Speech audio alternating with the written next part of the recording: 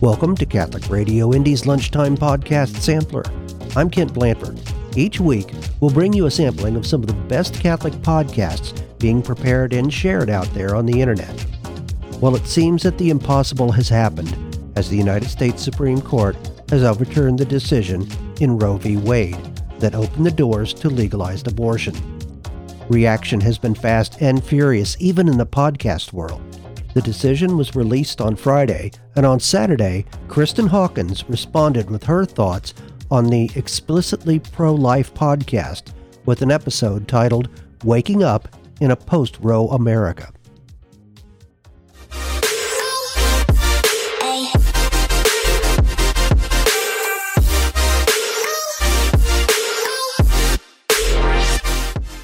Hey, Post-Roe Jen. Welcome to this special episode of the Explicitly Pro-Life podcast. I'm Kristen Hawkins.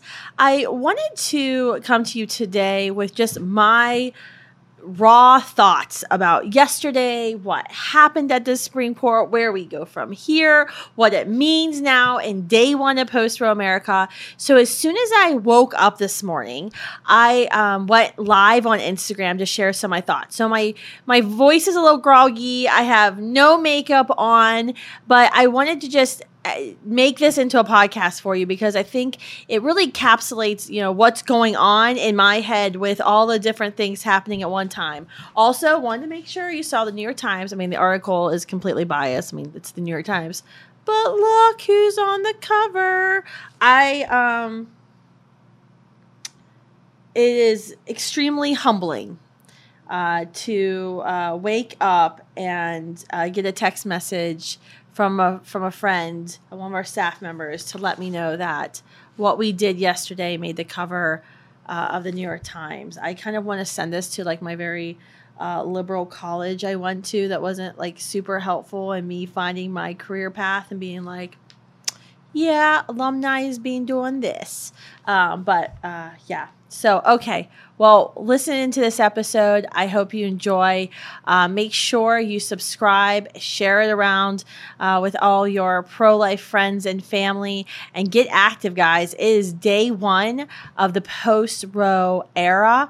Our team at Students for Life is hitting the doors in Maryland, across the D.C. area today, warning neighbors about the predatory abortion facilities in this area and about all the nonviolent support services that are in existence across our country. That's what we're doing day one. Good morning, everyone. Welcome to a post-Roe era. Saturday is usually abortion day in America. If you've ever been out sidewalk counseling or praying in front of an abortion facility, you know that Saturday is the day. That's the biggest day, I would say, abortions are committed across the country. After not sleeping for about 2 days, I finally fell asleep around 1 a.m. this morning. And so I just got up about half an hour ago. And I woke up not groggy or grumpy that I still didn't really get full 8 hours of sleep. I woke up with this feeling that today hundreds of lives will be saved. Immediately after the Roe decision came down yesterday, states like Kentucky, I saw, Texas, Alabama, people just stopped committing abortions. Abortion facilities literally shut down. The state of Ohio issued a memo yesterday saying that their heartbeat law is going into effect. In Alabama, the Attorney General released a statement similar. In Missouri, the same thing is happening where they're going to shut down all abortions in their country. What you and I did yesterday, what our movement did yesterday, because of 49 and a half years of fighting, which, by the way, interesting fact, yesterday was the birthday of Nellie Gray, the founder of the March for Life. She passed away in 2012, is a hero to many of us in the pro-life movement, part of that OG pro-life gen, we call them. It was also the sacred day, the feast day of the Sacred Heart of Jesus. If you're Catholic, it was kind of a big deal too. But But what we did yesterday mattered. It wasn't just a notch on a political victory belt. It wasn't just like, we won, put a check in the win column for us. Because of 6 and then 5, there was 2 decisions. It's a little confusing. Justice Roberts should be ashamed of himself. But because of those really 5 Supreme Court justices and their courageousness, because of the state of Mississippi, because the Attorney General, Lynn Fitch of Mississippi, bucked, to be honest with you, the conservative establishment, bucked some even in the pro-life establishment and said, no, you know what? We're not going to go to the Supreme Court and just defend our law in Mississippi that bans painful abortions when children can feel pain at 15 weeks. No, we're going to go further than that. And we're going to argue that this entire thing was predicated on a made up right, a cancer that was said that was in our Constitution, which never was. That, this right to privacy was found in the shadow of a penumbra of our Constitution. It wasn't actually written in the Constitution. Yesterday I was watching, as I was getting ready to go live on MSNBC, which wasn't as bad as I thought it would be, by the way, because there was a lot of shouting behind me. So I think it was hard for them to shout at me while I was just listening in. But while I was waiting to go live on MSNBC after the decision came down, I was watching Speaker Nancy Pelosi's reaction. And it was fascinating to watch her complain about, the Supreme Court's previous day's ruling on gun laws, something that's actually in our Constitution, like in the Second Amendment, the right to bear and keep arms. But then in the next breath, arguing that something that isn't in the Constitution at all, abortion, should be guaranteed and should be taxpayer funded, and should be allowed. But today, when I woke up today, it's a joyous Saturday. Not here in DC, it's not. That, this is a place where abortion is unregulated and they're committing abortions since the 9th month.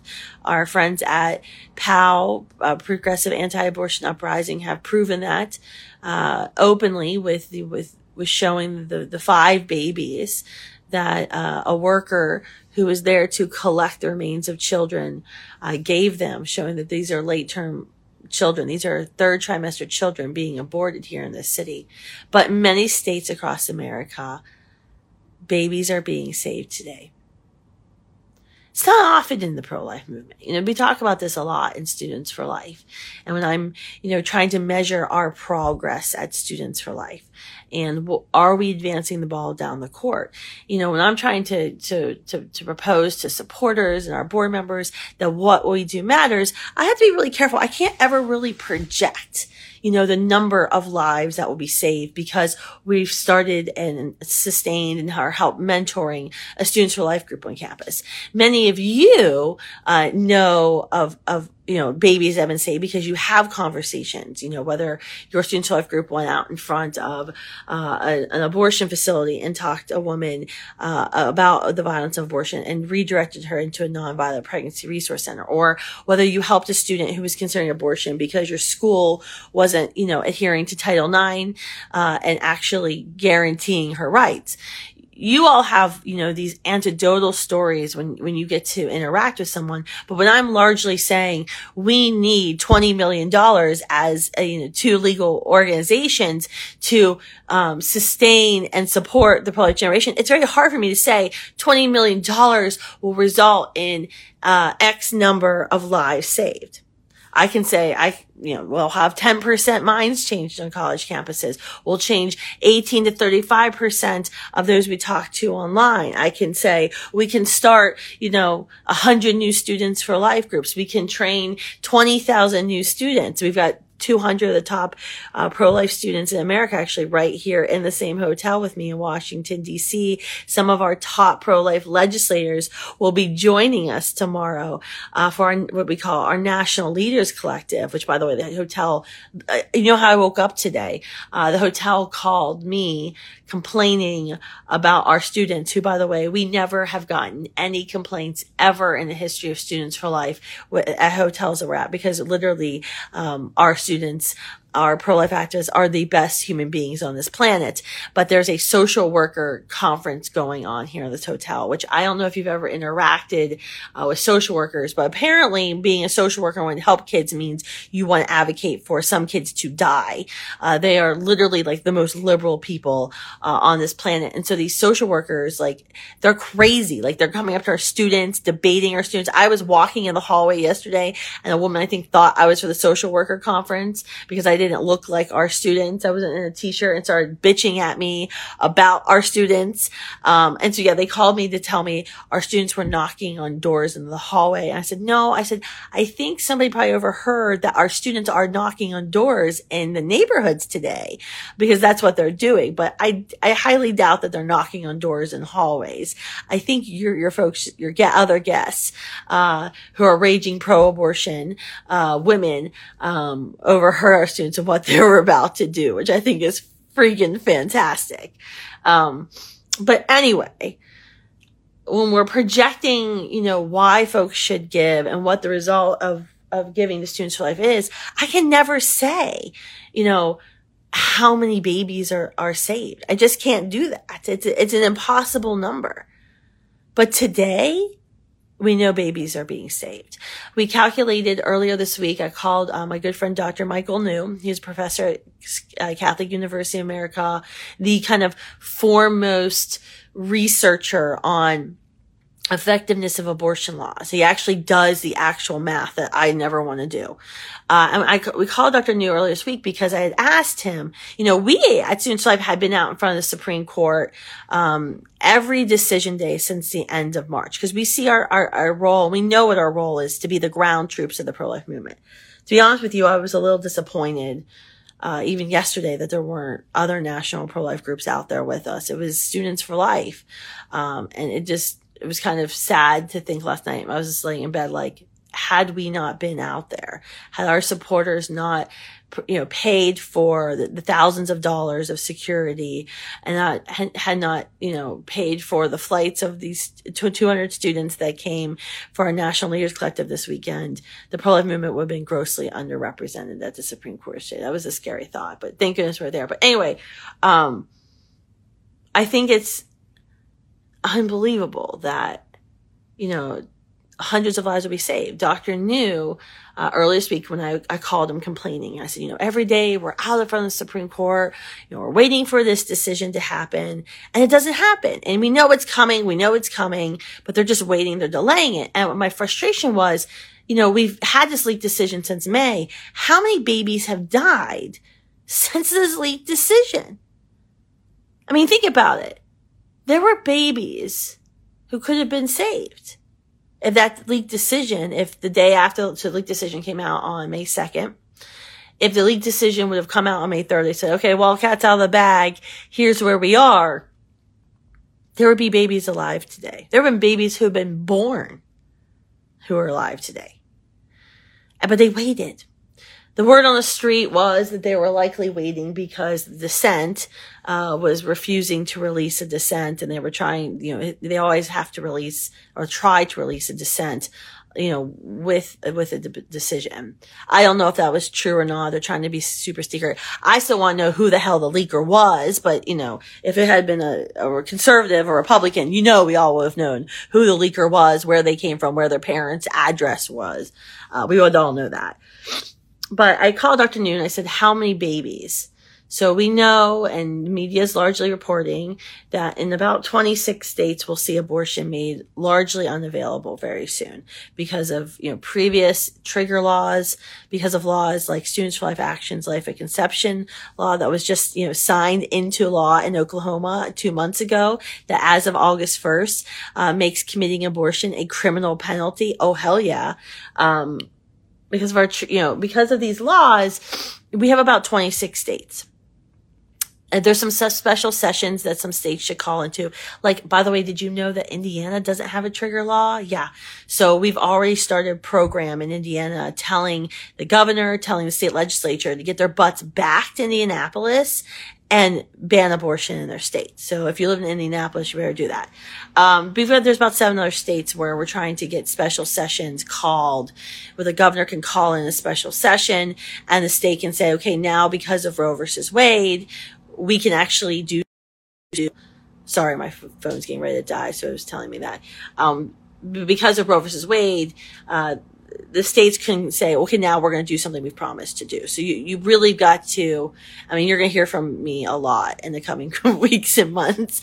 But the gist of it is all of these state legislators who for decades have been saying, oh yeah, I'm pro-life. I really can't do much because, Roe versus Wade.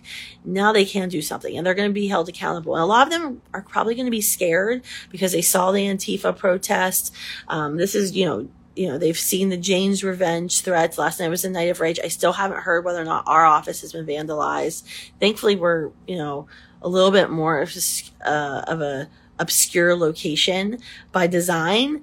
So that might help. You would not believe, though, the threatening voicemails that started coming into our office immediately after the decision by all men, by the way. I'm going to do a video with those voicemails. I asked for them to be saved because some of them are freaking hilarious. But anyway, going back to my original point, this is why I haven't come live, because my mind is racing in so many different directions of things we need to do, because I've only been preparing for this moment for 16 years since we launched Students for Life of America. And so now it's finally here. But yeah, Dr. knew, I was, telling him about these 26 states, and he knew the states. I said, can we figure out the number? How many lives will be saved? 880. So we know there's about 3,200 abortions that are committed every single day in America. With these 26 states that move instantly or very quickly to ban or restrict abortion, to protect women from the predatory abortion facility, we can save 880 babies every single day. And that's not even going into additional states and, seeing work being done, especially in this year's midterm elections, which, by the way, if you haven't signed up to be a Students for Life Action volunteer, now is the time to do this, because we're going to be door knocking in Kansas. They have a ballot referendum. We've already had staff on the ground there in Kansas. It's going to be the first state to have abortion on the ballot since Roe's falling. It's on August 2nd. We need your butt in Kansas. So go to Students for Life Action's website. I think it's studentsforlifeaction.org/volunteer and sign up to volunteer. But anyway, 880 babies. I woke up today to the complaints of the hotel because of the liberal social worker guests who hate our students, who are amazing, the most amazing students you'll ever meet in your life, with the thought that 880 babies are going to be saved today and every day. Yeah, we did something yesterday. We did something historic. We did something that's never been done in the history of our nation. You and I did that. And you and I are going to continue to do that. It's not something that's going to stop. I remember in the 2020 election, I remember in the 2016 election, there's like liberal pro-lifers, which we love liberal pro-lifers. I'm always trying to find actual pro-lifers who are liberal leaning progressive Democrat, because I think folks like that can speak in a way that I can't speak, right? I walk into a room and apparently there's like a sign on my forehead. This woman is a conservative. I don't even wear pearls anymore. Apparently my pearls used to give away, but I don't even wear pearls anymore. Anyway, I'm always looking for truly pro-life liberals and progressives, because I think that's when we know we'll really win, right? Is when we have Republicans and Democrats fighting our vote, because I'm a realist when it comes to politics and what politicians do and do not want to do.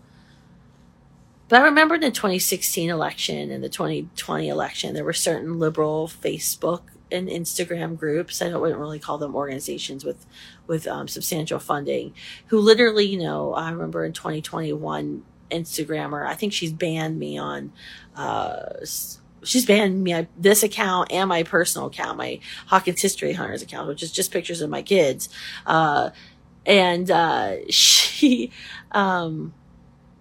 She like posted stuff like F Trump and it doesn't matter. And you don't sell your soul and vote for this evil, terrible person, because it doesn't matter. We always get disappointed by the Supreme Court and they're not going to do anything anyway. I wonder how that person's feeling today. Because regardless of whether or not you voted for him, regardless of not whether you loved or hated Trump, and, don't get me started. There's lots of things I can say about that.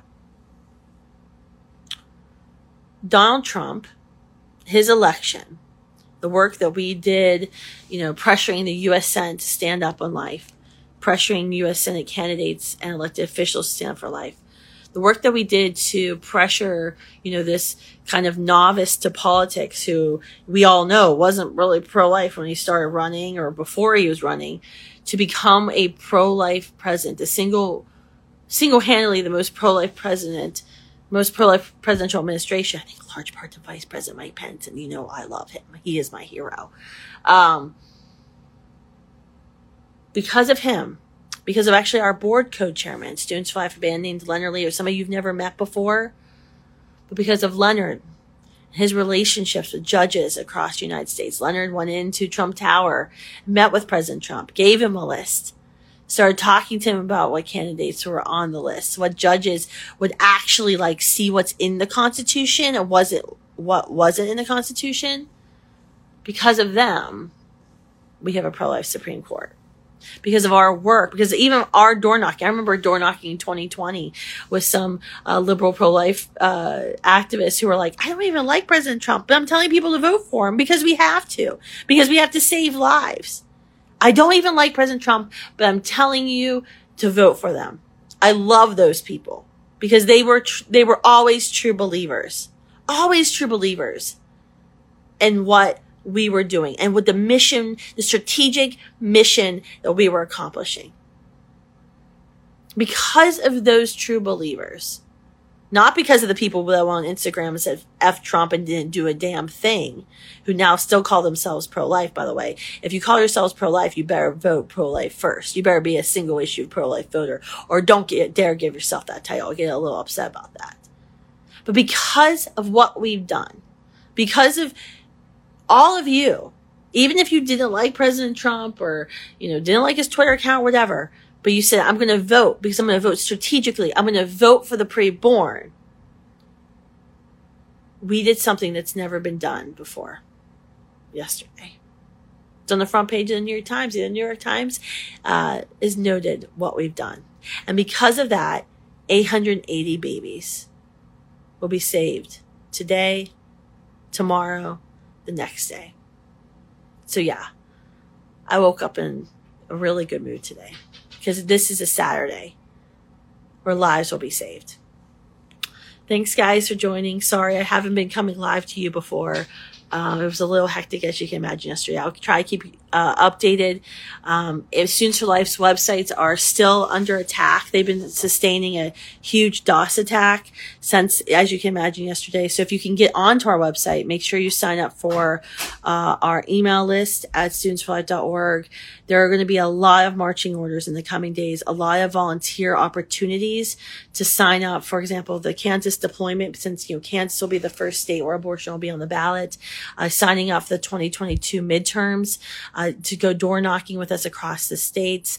We are already door knocking in cities across America. When everyone says, oh, what do pro-lifers actually do to support women? Yeah, I literally have knocked on 120,000 doors because of you. I can say we've knocked on 120,000 doors in the past year in 20 cities through our campaign for abortion-free cities, educating neighbors and neighborhoods surrounding abortion facilities about the nonviolent alternatives that exist. Promoting, spending hundreds of thousands of your dollars that you've donated to Students for Life, promoting standingwithyou.org, which is a website that we maintain at Students for Life, which has public and private nonviolent resources that any woman woman across America can join. It can have it start an instant chat or call and get instant help and get connected to nonviolent resources near her. Yeah, that's what we do, by the way.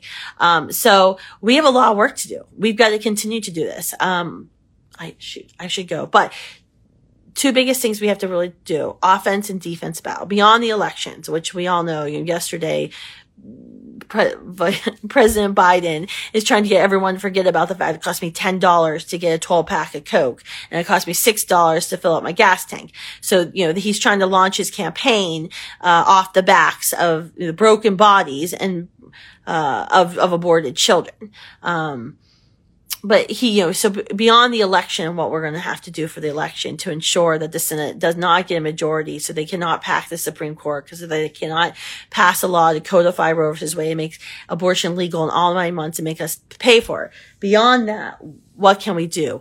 Offensively, we have to tell people about the nonviolent resources out there, that from the 50 years, we've been supporting, sustaining more than 3,400 pregnancy centers and maternity homes across the nation that vastly outnumber the fewer than 600 abortion facilities in our country.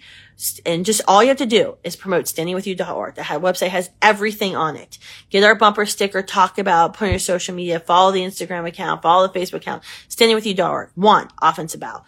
2, we have to defeat chemical abortion. President Biden even talked about this yesterday, about how they want to get dangerous chemical abortions over the counter. That whole mantra of abortions between a woman or a doctor? Yeah, that's not them. They want abortions to be over the counter. Women, we know 50% of all abortions are being committed through chemical abortions. These are dangerous pills that result in injury, infertility, and death. In injury to women. We always know they result in death to babies, but injury, infertility, and death to women. And they want to use them to get over the counter. This is why Planned Parenthood, by the way, has been pushing to become, they are now the nation's second largest, servicer or provider of transgender hormone drugs. Why? Because they've been trying to escalate their cash cow, because they know the ideologues in the abortion industry want chemical abortions over the counter, which actually means Planned Parenthood is going to lose money on this deal, which is why they've stepped into this whole other thing too. I mean, it goes into their whole vision at Planned Parenthood, because Margaret Sanger, the racist, started Planned Parenthood not to kill babies. She actually was against abortion, but she was a racist and wanted to sterilize people, certain stocks or breeds of people, from having babies. So actually it makes sense why Planned Parenthood's involved in these transgender hormones, because these transgender hormones actually do sterilize you for life. And there's no reneging on that. So that's why Planned Parenthood stepped into this, because the abortion industry wants to get these drugs over the counter. And so we're going to have to fight back hard to educate Americans, to educate women about the dangers of these drugs. So that is, I would say, your defensive battle, your defensive marching orders. And just in general, don't be afraid don't be afraid of pro-life. Yes. Is there an Antifa rioting in some states? Yep. Did they try to block the streets in LA? Yep. Has Antifa set fire to things in Portland? Yep. Seattle, same deal. Yeah. These guys look for excuse to riot, to burn it down, to call for anarchy all the time. I mean, we had U.S. Congresswomen calling for anarchy in front of the Supreme Court yesterday. I mean, I should be surprised because they're Democrats, but yes, that's happening. But yeah, it's going to get harder to say you're pro-life, and they're going to try to shut you up. They're going to try to intimidate you. Like I said, you would not believe the threats that we've gotten. I had to have a security guard on me the entire day yesterday, and now I'm locked in a hotel because whatever. But we can't give up. We can't give up. I would encourage you to look at the history that happened after 1865. The end of the Civil War. It's a wonderful thing happened, right? Millions of people were freed. President Lincoln was shot 5 days after the end of the Civil War. Reconstruction effort began. It ultimately failed, and it took 99 years from the end of the Civil War until the signing of the 1964 Civil Rights Act. 99 years of Supreme Court sanctioned segregation, of violence, of terrorism, of whole states where if you had dark skin, you didn't want to be out after dark in fear of the night rides from the KKK. I can't wait 99 years. But I can tell you it's going to be hard to put our nation back together. And we have a 50-state plan to do it. And yes, there'll be violence from the other side, because those who advocate for violence against babies behind the closed doors of Planned Parenthood have no qualms, as we've now seen, about committing it in the streets. This is actually the result of our culture of death, where we've dehumanized the most precious and most vulnerable among us. When we do that, it's very easy to say another person staring you in the street isn't a person deserving of rights and treatment too.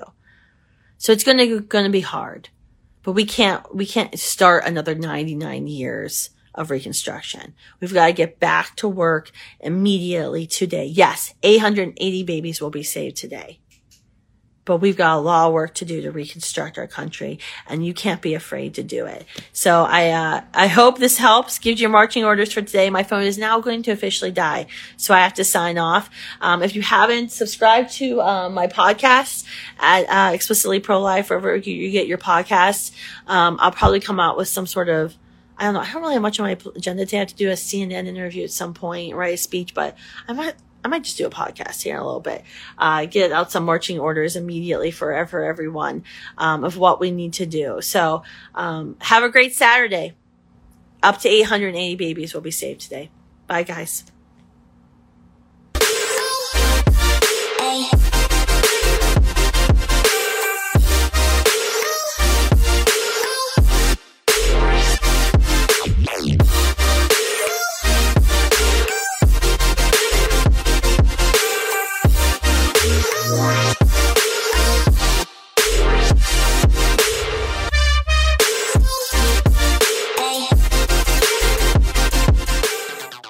You're listening to Catholic Radio Indy's Lunchtime Podcast Sampler.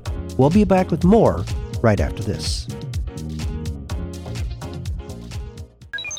So, the scan button brought you here. Awesome. We like company. Get to know us. And if you have to leave, come back. You're always welcome. Catholic Radio Indy.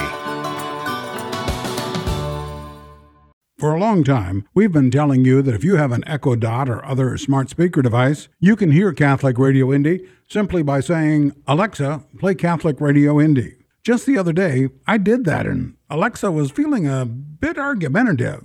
I'll let you hear my conversation with her. Alexa, where are you? Here I am. What do you want? Alexa, play Catholic Radio Indy. Now, just why would you want me to do that? Well, because we've got great programming 24 hours a day. Well, a lot of other radio stations have good programs, too. Yeah, but our programming talks about God and eternal salvation. I am very smart. I know almost everything about everything, but I do not know about God and salvation. Well, that's why people need Catholic Radio Indy. So, Alexa, do me a favor. Whenever anyone says, "Alexa, play Catholic Radio Indy," just send them our way, would you? Yes, I will be happy to do that. In the meantime, I am going to do some research about that thing you called salvation. I wonder where I can find out more about that.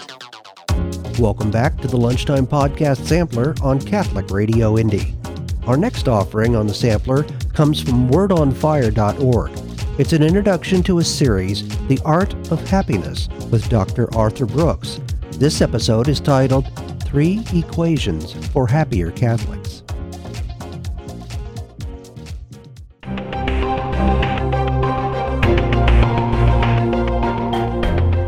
Welcome back to the Word on Fire show. I'm Brandon Vaught, the Senior Publishing Director at Word on Fire. We have a brand new course inside of our Word on Fire Institute. It recently went live and it's titled The Art of Happiness. It's taught by Arthur Brooks, one of our fellows. Blending social science and Catholicism, this course combines cutting-edge research and top-notch scholarship with the lives of great saints and our incredible inheritance of church teaching. There are even surprising places to discover where secular science reinforces sacred wisdom. Plus, you'll receive clear takeaways and action items that you can put into practice right now in order to build more happiness for yourself and to help you share more joy and peace with your family, your friends, and everyone else God puts before you.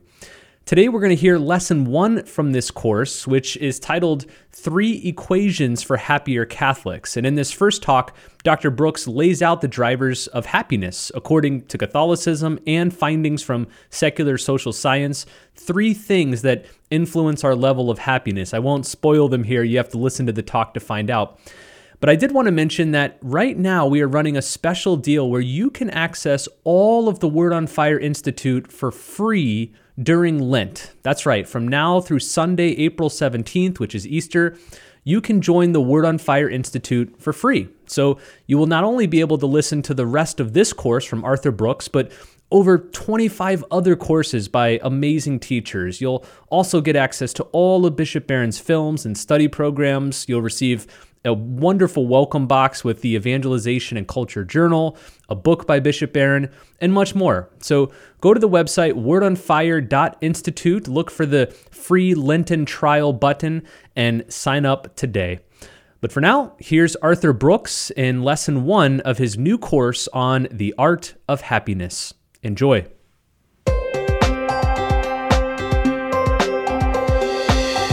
I'm Arthur Brooks, professor of public leadership at Harvard University. I'm here to talk to you about the secrets to joyful Catholicism.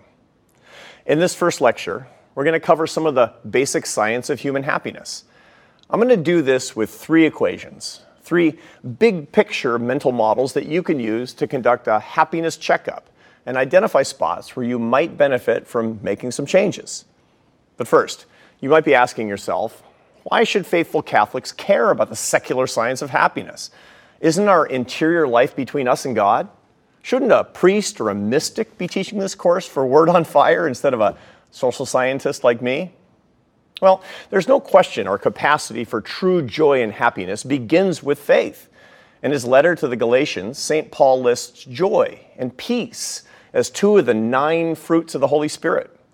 St. Augustine famously writes in his Confessions that you have made us for yourself, O Lord, and our hearts are restless until they rest in you. So let's be clear. No secular science will ever be able to originate the joy and the happiness that can only stem from closeness with the Lord. The wellspring isn't us. The wellspring isn't the world. As the Catechism makes clear, God alone satisfies. But here's something else that's fundamental.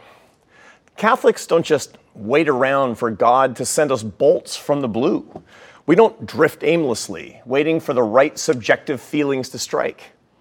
A Catholic's job is to actively cooperate in our sanctification, to actively put ourselves in the position to receive grace, to constantly carve ourselves into better channels through which God's love can flow to others.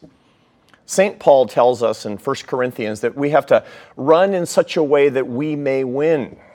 We need to be intentional and disciplined about our journey toward heaven. Self-improvement, rightly understood, is literally a Catholic duty. No important part of our faith should be left up to chance or surrendered to subjective feelings. Not attending Mass, not prayer, and not our ability to find Christian happiness and share it with others. Baptism gives all of us a share in Christ's priesthood.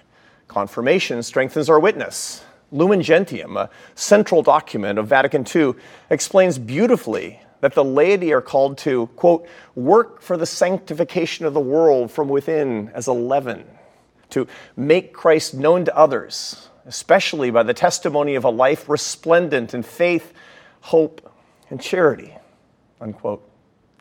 Catholics who proactively work on our own happiness will make for better leaven. We'll help refresh those who cross our paths. We'll be more loving friends, family members, and co-workers. And we'll help evangelize a troubled world by making the truth an attractive and a joyful thing. Now, this doesn't mean that we're called to be cheerful robots or Stepford Catholics. It doesn't mean running away from suffering. I'll have a lot more on that subject in a later talk, but we should embrace what church teaching and modern social science can jointly tell us about improving our daily happiness. If you're still a little nervous about using science in this way, remember that St. John Paul II wrote an entire beautiful encyclical on the intersection between faith and reason. He wrote, quote, Faith and reason are like two wings on which the human spirit rises to contemplation of truth, unquote. And the Catechism says, the humble and persevering investigator of the secrets of nature is being led, as it were, by the hand of God, despite himself. So let's all commit ourselves to being those humble and persevering investigators. Let's ask God to help us tour the cosmic convergence between faith and science and learn how we can build better, happier lives. It might seem like a funny concept to mount a scientific study of happiness. Sure, there are endless books, videos, and podcasts on these topics. The self-help genre has always done a good business. But how can you tell the serious from the snake oil? The good news is that the formal academic study of happiness has absolutely exploded over the last several decades. There are Nobel Prize winners publishing on this topic. There are prestigious graduate programs. There's a peer-reviewed journal called the Journal of Happiness Studies. I teach a whole course on this subject at Harvard. You might say science is just catching up with the church. More than 700 years ago, St. Thomas Aquinas was contemplating remedies for unhappiness. Fun fact, in his masterpiece, the Summa Theologia, the first part of the second part, question 38, article 5, is literally about how a warm bath can cheer you up. Don't worry, I've got a little more material for you than just that. Today, I want to share a top-line summary of what I've learned in my years of research. Here are 3 equations for well-being. 3 ways of assessing your life that will help you start managing your own happiness more proactively. Equation number 1. Your subjective well-being equals your genes plus your circumstances plus your habits. Subjective well-being is a scholarly term. Most social scientists think the overarching concept of happiness is just too vague and multifaceted. The more precise term, subjective well-being, is measured by scientific surveys that ask questions like this. Taken all together, how would you say things are going in your life? Would you say that you are very happy or pretty happy or not too happy?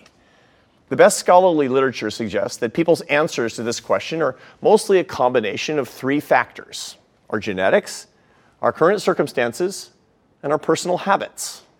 Now, like a good American, I hate the idea that anything is genetic, including my happiness.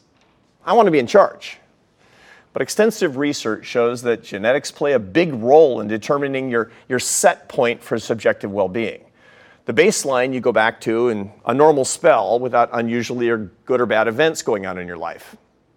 There's a canonical article in the journal Psychological Science where the researchers surveyed sets of twins, including some who had been separated as infants and raised apart. They asked these adults later about their subjective well-being. And what they found suggested that between 44% and 52% of each of our subjective well-being is genetic. Half of our happiness is genetic. The other 2 components are current circumstances and habits. Now, interestingly, researchers don't really agree on how much of our current life circumstances affect our happiness. Some studies suggest that they account for as little as 10% of people's well-being. Others say as much as 40%. But there is broad agreement that however large the effect, the duration of that effect doesn't last very long. We think, in the moment, that a big promotion or a bad breakup will make us permanently happier or unhappier. But it just doesn't. Humans are homeostatic creatures. That means we tend toward a stable equilibrium. This isn't just true physically, but psychologically as well. We adapt to circumstances very quickly. This leads to a phenomenon that psychologists call the hedonic treadmill. It's what it sounds like. It's like being on a treadmill of feeling. When our circumstances change for the better, our brain quickly prices in that improvement and creates a new baseline. It's like that great old saying, a luxury once sampled becomes a necessity.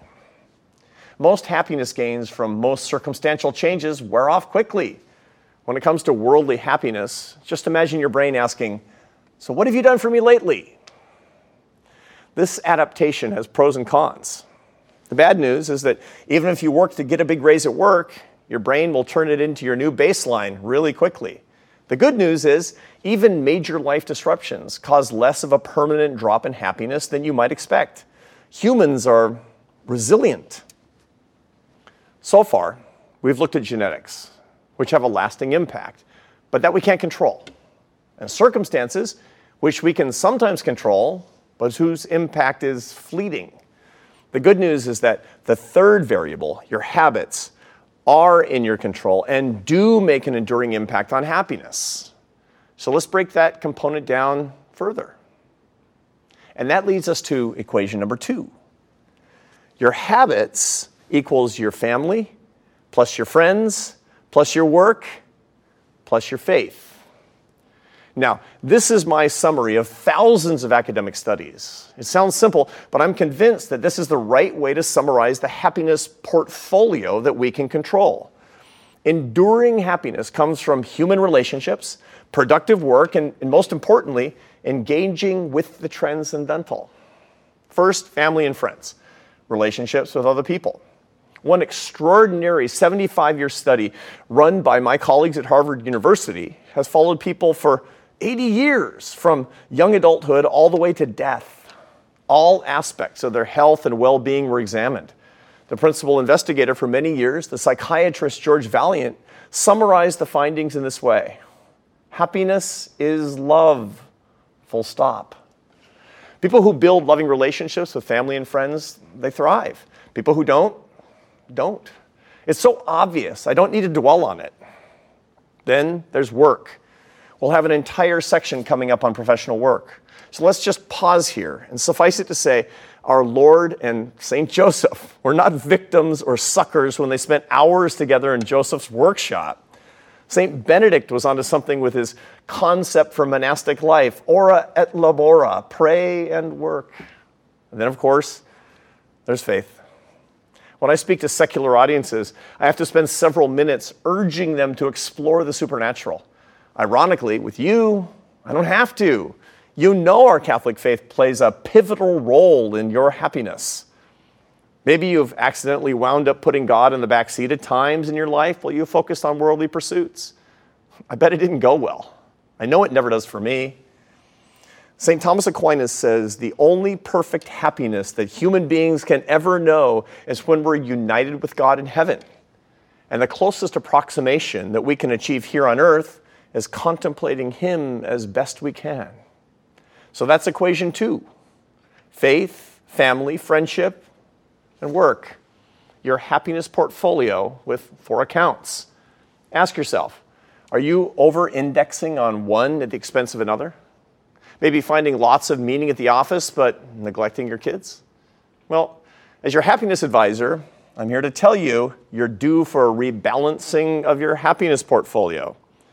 Are you underinvesting in the entire portfolio, instead chasing after transient circumstances like money or pleasure that will never satisfy? That's even more dangerous. And that brings us to equation number 3, the satisfaction equation. Satisfaction equals what you have divided by what you want. This one might not seem too groundbreaking. We all know that dissatisfaction means having less than we want. But here's the catch. The secular world wants badly for us to focus only on increasing the numerator, what we have. If we want more satisfaction, we need more stuff. But we should spend a lot more energy looking at decreasing the denominator, our wants. Instead of working to pile up more stuff, work to shrink your appetite. In short, focusing less on controlling your haves and more on managing your wants. Don't count your possessions or your money or your prestige or your romantic partners or your fame and try to figure out how to increase them. Take inventory of your internal desires and get to work decreasing those. Forget about a bucket list of exotic vacations and expensive stuff. Make a reverse bucket list. Catalog the attachments in your life that you need to discard. Identify 10 ways you can shrink the denominator in your satisfaction equation. Make a plan. The great Spanish saint Jose Maria Escrivá is famous for his pithy, punchy advice. Here's a classic. Quote, "Don't forget it. He has most who needs least. Don't create needs for yourself. This first talk has been your initiation into the social science of human happiness. To review, we have 3 equations on the table. Number 1, your subjective well-being equals your genes plus your life circumstances plus your habits. Equation number 2, your habits equals your faith plus your family plus your friends plus your work. And equation number 3, your satisfaction equals your haves divided by your wants. Now, a lot of this might seem like common sense, but naming these things and spelling them out is crucial. Take some time thinking about these equations. Make a concrete plan about how you can use these equations to make yourself a happier Catholic. Well, we hope you enjoyed that first lesson from Arthur Brooks's new course titled The Art of Happiness, which can only be found inside of our Word on Fire Institute. If you'd like to access the rest of the lessons in this course, then I encourage you to join the Institute. You can access the entire Word on Fire Institute for free. You can sign up for a free trial and watch not only Dr. Brooks' course, but all the other amazing courses inside the Institute. Just visit the website wordonfire.institute. Well, thanks so much for listening, and we'll see you next time on the Word on Fire show. Our final offering on today's sampler looks at the fundamental reason Catholics affirm the right to life. What does it mean to be created in the image and likeness of God? That's the topic of this week's 3-Minute Theology with Joan Watson.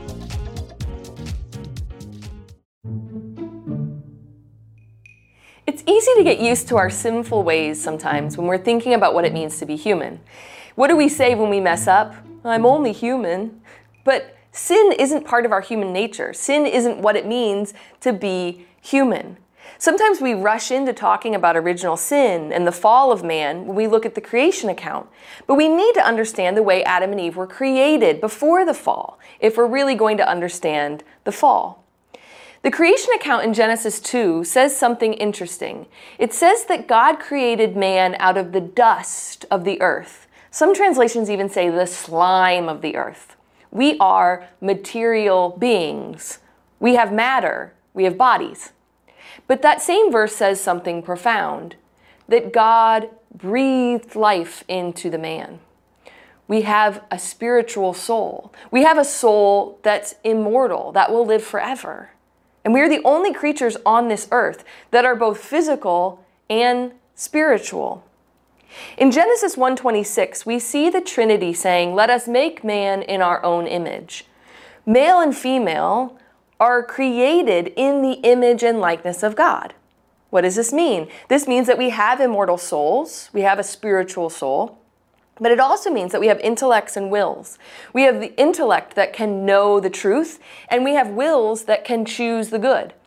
We are the only visible creatures on this earth that can know and love our Creator. And we are destined to know, love, and serve God and join Him forever in heaven someday. That's our destiny. That's what we're striving for. C.S. Lewis famously said that if there's a desire in my life that the world cannot fill, cannot quench, the probable explanation is that I was created for another world. So what does all this mean? This means that as human beings, we have dignity. We have human dignity. We are created in love for love. Everyone on this earth has human dignity, regardless of our race, of our sex, of our age, whether we're elderly or unborn, whether we're mentally handicapped, physically handicapped, the prisoner, the refugee, your greatest enemy out there has human dignity. Do we act like that? Do we act like we have human dignity? Do we treat our neighbor with that human dignity? That's a gift from God. We didn't earn it, but we deserve to be treated with the dignity that God created us in His image and likeness. And this is a little theology in 3 minutes.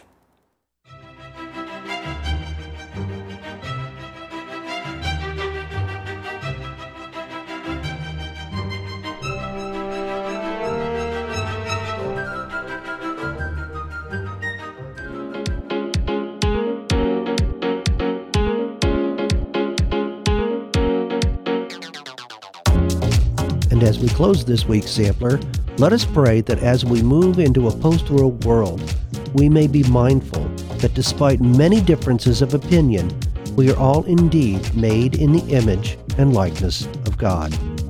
That's all the time we have for this week's Lunchtime Podcast Sampler. This episode, along with links to more of the podcasts we've shared, is available at CatholicRadioIndy.org. I'm Kent Blanford. Have a great week, and may God bless. You can hear the Holy Mass every day at 8 a.m. right here on Catholic Radio Indy.